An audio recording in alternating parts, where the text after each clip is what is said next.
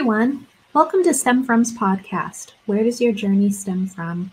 Hosted by myself, Dr. Karina Minardi. Today we are joined by a lovely scientist and guest, Meghan, who is currently a graduate student at Harvard University. Let's welcome to the stage, Meghan. Hey Meghan, how are you? Hi, I'm great. Thank you so much for having me. Yeah, of course. We're excited to have you on today. Meghan recently earned her BS in chemistry from the University at Buffalo, where she synthesized new porous inorganic materials under the guidance of Professor Timothy Cook. She is currently a first-year PhD student and National Science Foundation Graduate Research Fellow at Harvard University. In the group of Professor Daniel Nocera, she studies photocatalysis and other energy-relevant reactions. She is an advocate for equity, diversity, and inclusion in STEM, and loves to explore new ways to engage general audiences in chemistry and support the next generation of scientists, which I think is a shared mutual interest, obviously, with us at STEM From. So Meghan, let's start off with our very first question. Tell us a little bit about your background and you as a person. Yeah, so thanks again so much for having me. I'll give you a little, backstory. So I moved around quite a bit when I grew up. So I lived in Delaware for several years and then moved into upstate New York, right outside of Rochester. And then I moved down to Mississippi for a few of my high school years. So I think that was a pretty tough experience, just moving around so much. But in retrospect, being thrown into the new environments and cultures really taught me how to be adaptable. And it also taught me kind of how to take full advantage of whatever opportunities are presented, even if they aren't necessarily what you expect. So I also grew up with two older brothers, and they really taught me how to have a thick skin, and likely also contributed to my kind of competitive nature. But I didn't have much of an awareness of what a PhD was or how research really worked. But I knew I had an interest in helping others and trying to make an impact on a large scale. I also really enjoyed my science classes. So I kind of paired these two interests together and thought that I wanted to be a medical doctor. So when I entered undergrad at the University at Buffalo, I was on a pre-med track, but quite quickly I realized that I loved chemistry, actually in my first semester of taking Gen Chem. So I started doing undergraduate research that first semester with my Gen Chem professor, Dr. Tim Cook. And I had a great experience in his lab, and it very quickly became my happy place. To get to synthesize new molecules and just constantly be learning new things. It was especially impactful that I could kind of connect what I was doing in lab to the really, at the time they didn't feel simple, but the simple concepts that I was learning in general chemistry. That was a really powerful experience for me. So once I came to understand what a PhD consists of, and with the help of a plethora of really wonderful mentors who supported me along the way, I tried to position myself for PhD programs. And I did that by applying for some scholarships and fellowships like the Goldwater Scholarship and the National Science Foundation Graduate Research Fellowship. And then I applied to PhD programs, and I'm really enjoying my first semester at Harvard. Well, that's wonderful to hear. And I think we have a mutual story. I actually joined my first semester my general chemistry lab professor's research, and that was my introduction to chemistry. So I totally understand. And I think you mentioned two things that I want to mention. One is we have this, or I found that our guests have this consistent theme of embracing randomness. And I think that I hope that you could touch on that a little bit, especially with all of your moving and adaptability. Can you speak a little bit to that and how you have embraced randomness? I think sometimes it can be a little difficult at first to embrace randomness. I know for me, growing up, I had always envisioned that I would be a medical doctor. So when I kind of fell in love with chemistry and being in the lab, I struggled for several months thinking about, is a PhD what I want? Should I stick with kind of this career that I had planned out in my mind, or should I follow what I'm more passionate about?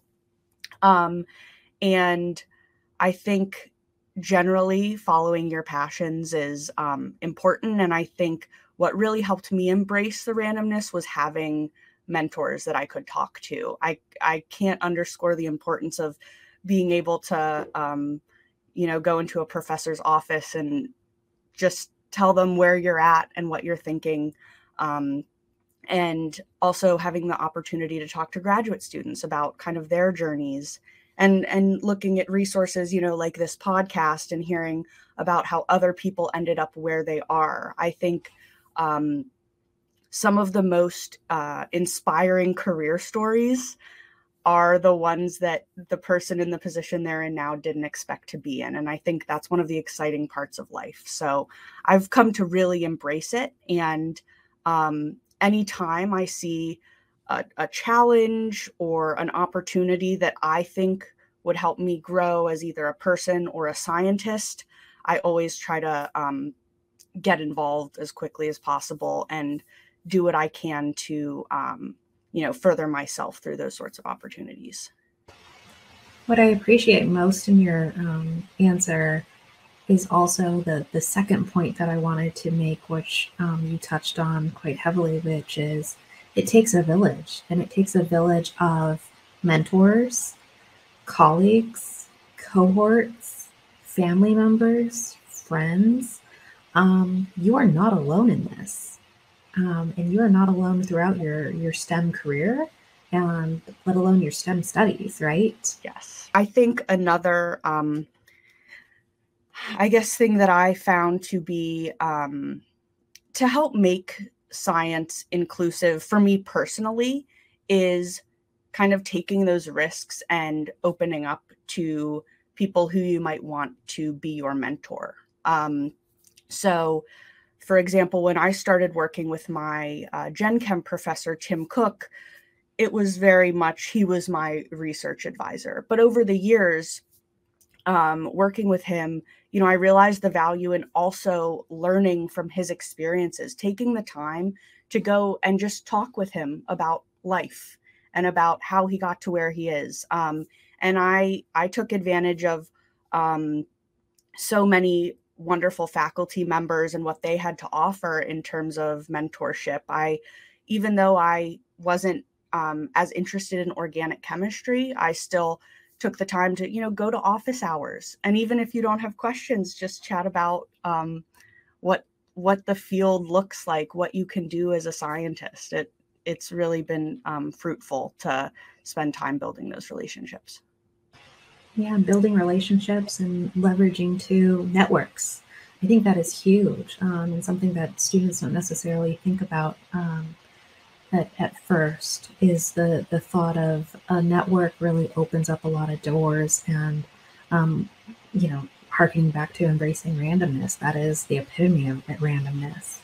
So we've focused a little bit about your past. So let's actually switch gears and think a little bit about your future. When you think about goals, life goals, and aspirations, what first comes to mind, and how does STEM align with that? Yeah, so I'm currently really interested in going into academics and becoming a professor. And I think there are two big reasons for this.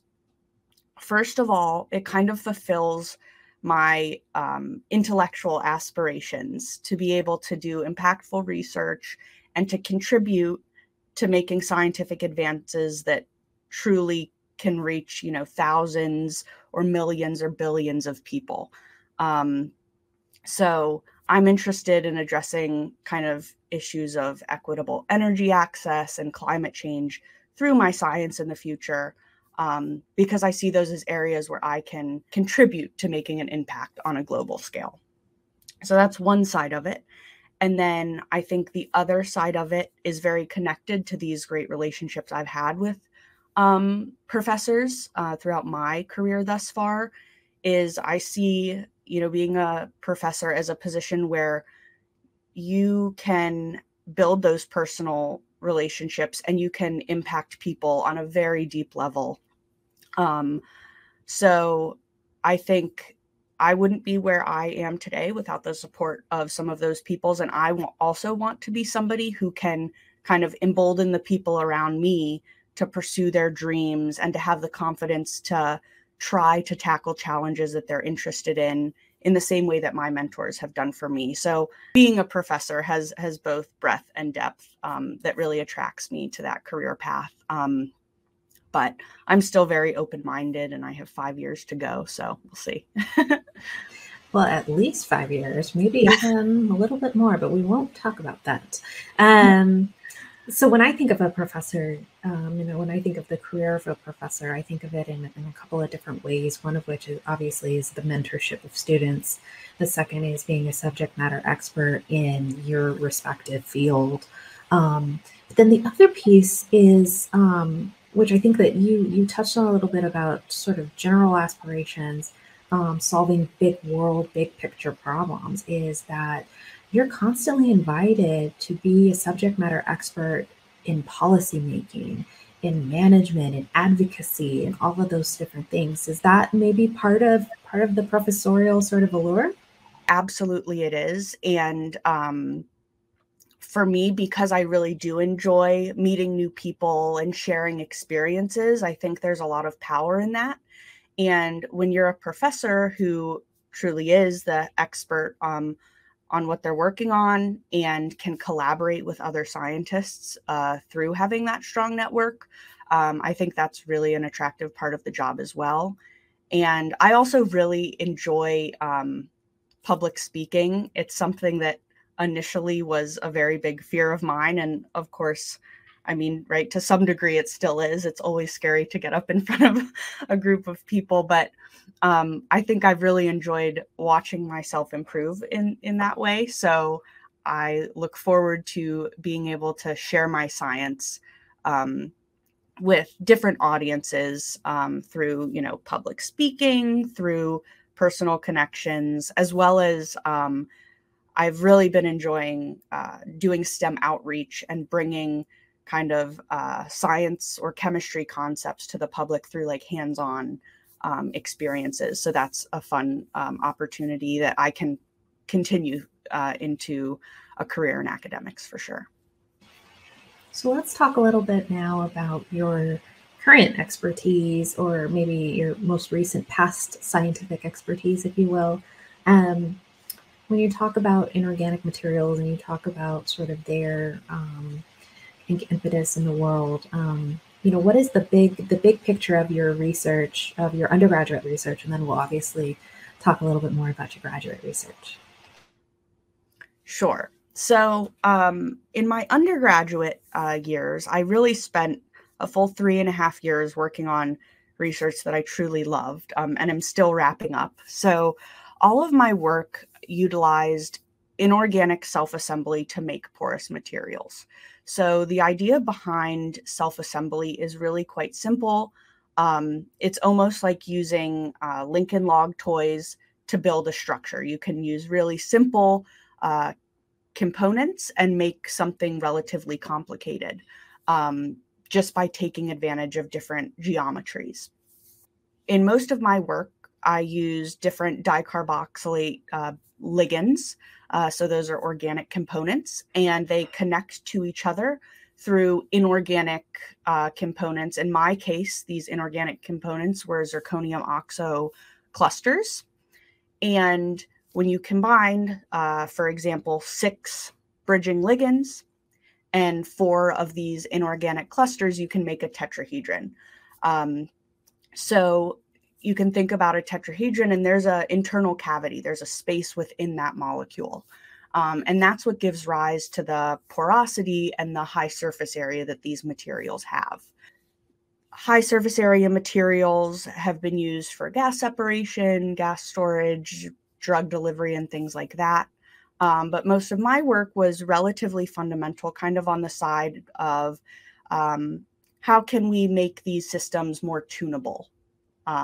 So if you want to use them for some application, you can get your desired properties from your material through many different routes. So one thing I explored was adding functionality off of those zirconium oxo clusters by functionalizing those cyclopentadienyl capping ligands.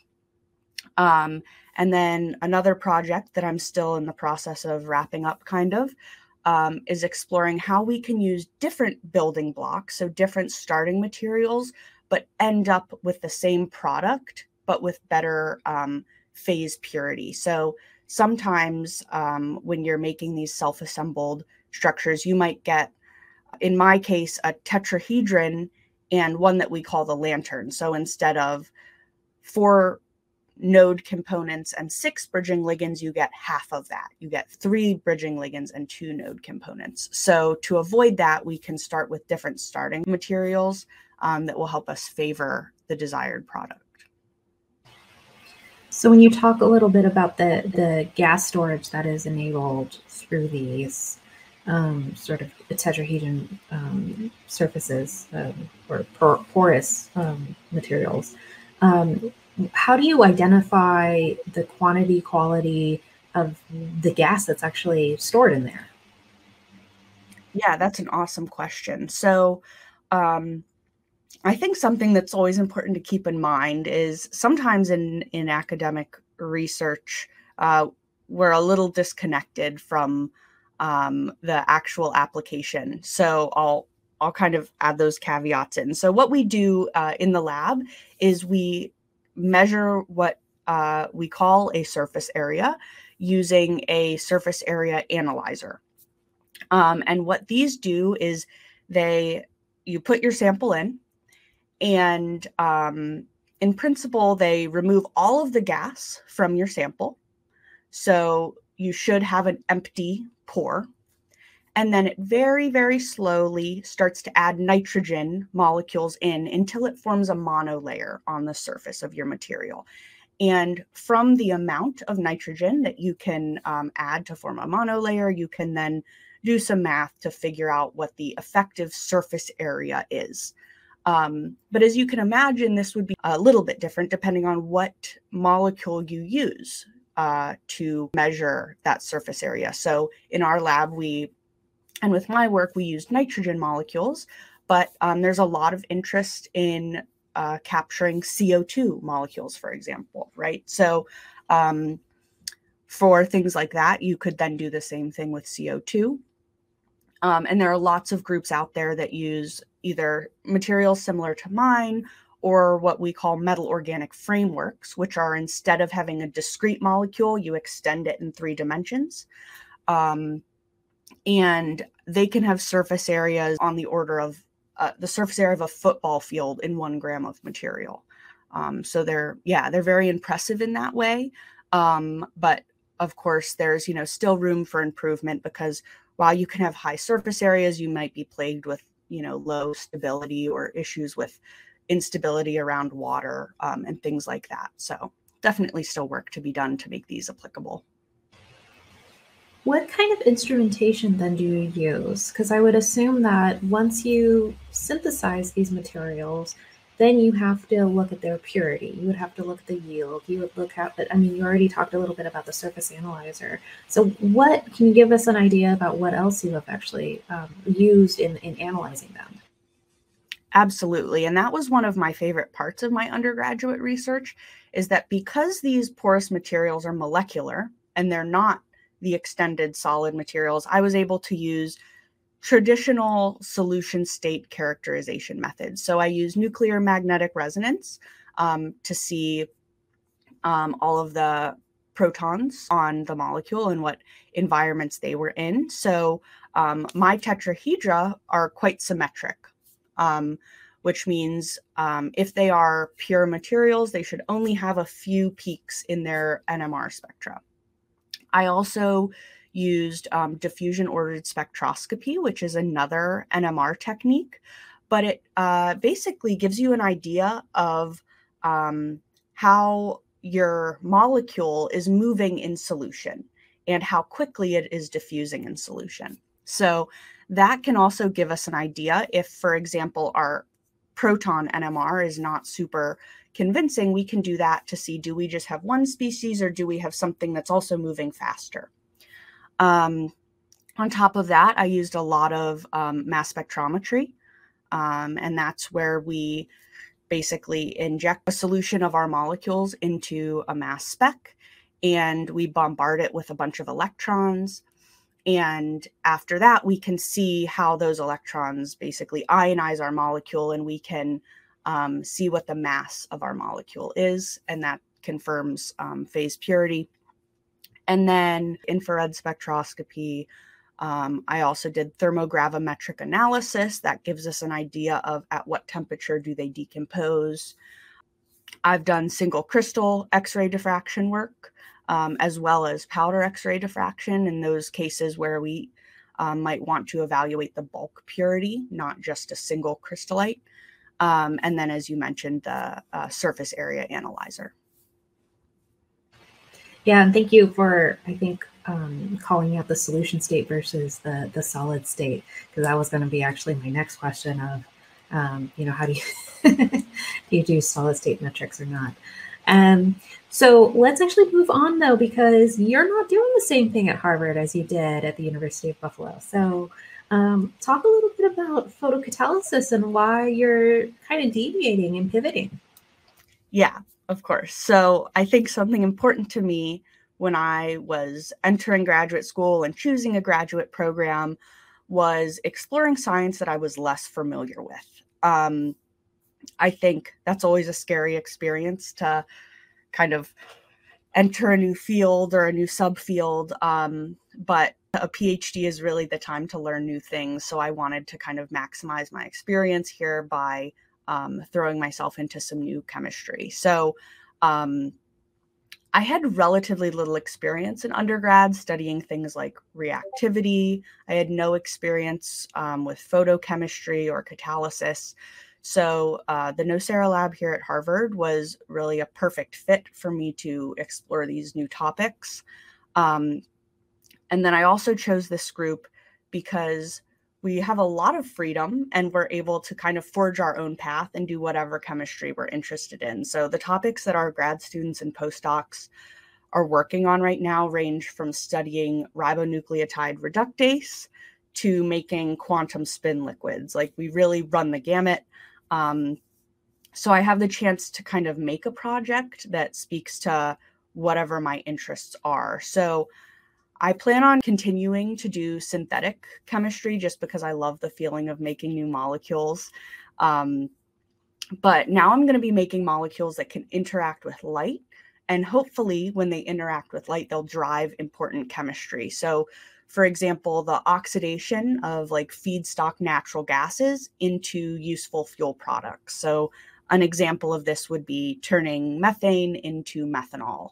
And that's it may seem simple, but it's a pretty difficult transformation because methanol is going to be easier to oxidize than methane. So as soon as you turn some methane over to methanol, a lot of times your catalyst will then just continue to oxidize that methanol into other products that we might not be as interested in. So it's a balance of trying to figure out how can we turn methane into methanol without making an abundance of other overoxidized products. So I'm also looking forward to getting into the details of reactivity and electron transfer in photocatalytic systems.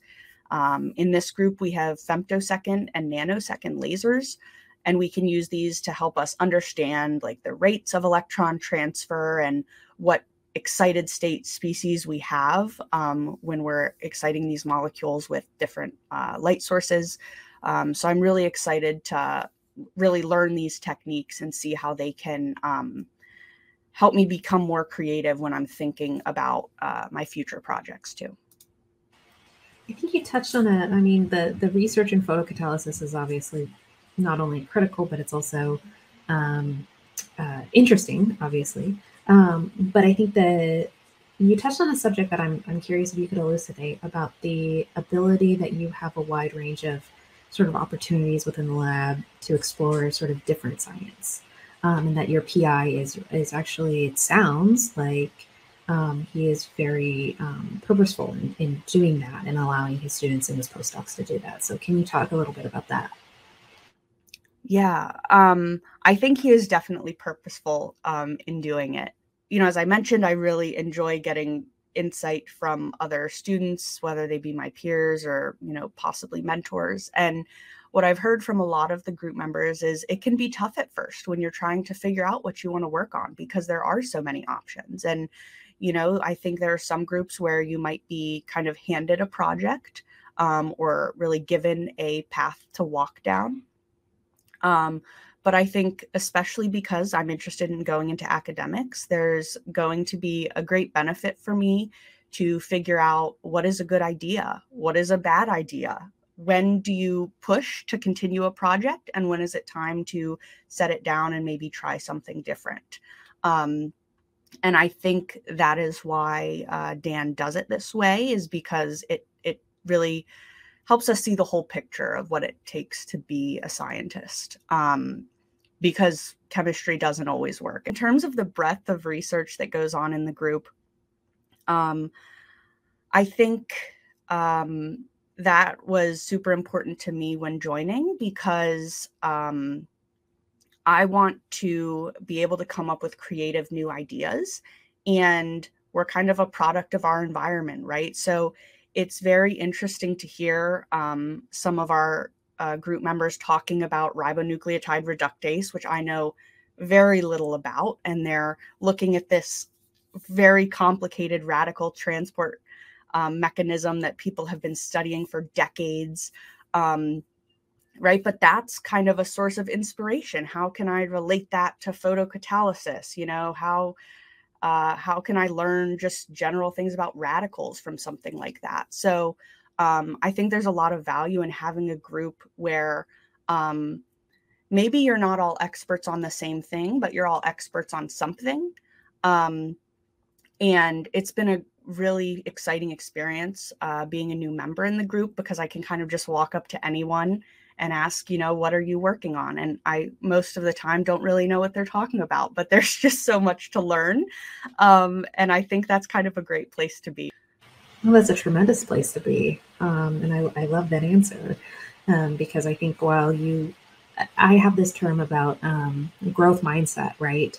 And it's not just my term; it's a lot of people's terms. But I think it's also the fact that you're around just wicked smart people who are doing some really wicked smart science, and how do you learn from them, and learn from their successes and learn from their failures too. Because even though you do fail, it's still learning. And I can't describe how many times I have failed at experiments in my past.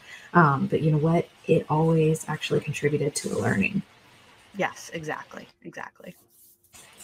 So I think we're about at time, but I wanted you to reflect a little bit about your career thus far, and if you were to run into Meghan 10 years ago, what kind of wisdom would you impart in her? I don't think I'd say much, to be honest. I think, part of life is figuring it out. And I'm very happy with where I am now. I'm happy with the decisions I've made. And not only the decisions I've made, but I think whatever decision you make and whatever the outcome may be, it's always about making the best of it, So I don't think I'd have too much advice for my younger self other than, keep taking risks. And I think I didn't really start taking risks until I was in college. And I definitely could have started that earlier and kind of explored my career options a bit earlier. But at the time, like I said, I had no idea what a PhD was. So I guess maybe I would have, told myself what a PhD is. But other than that, I'm pretty happy with how things have turned out, and I'm excited to see where things go from here. That's wonderful, and that's pretty good wisdom. I'm not going to lie, to be reflective in that and not have any regrets or have very few. I think that's great. And with that, Meghan, I want to say, how appreciative I am of your time in joining us today and walking us through not only your background, but your research, both past and future. I think it's exciting. You're doing some really wonderful work. So thank you again for being on our podcast. Well, thank you And so much for having me. of course, of course. And for our listeners, always remember to ask yourself, where does your journey stem from? Bye, everyone.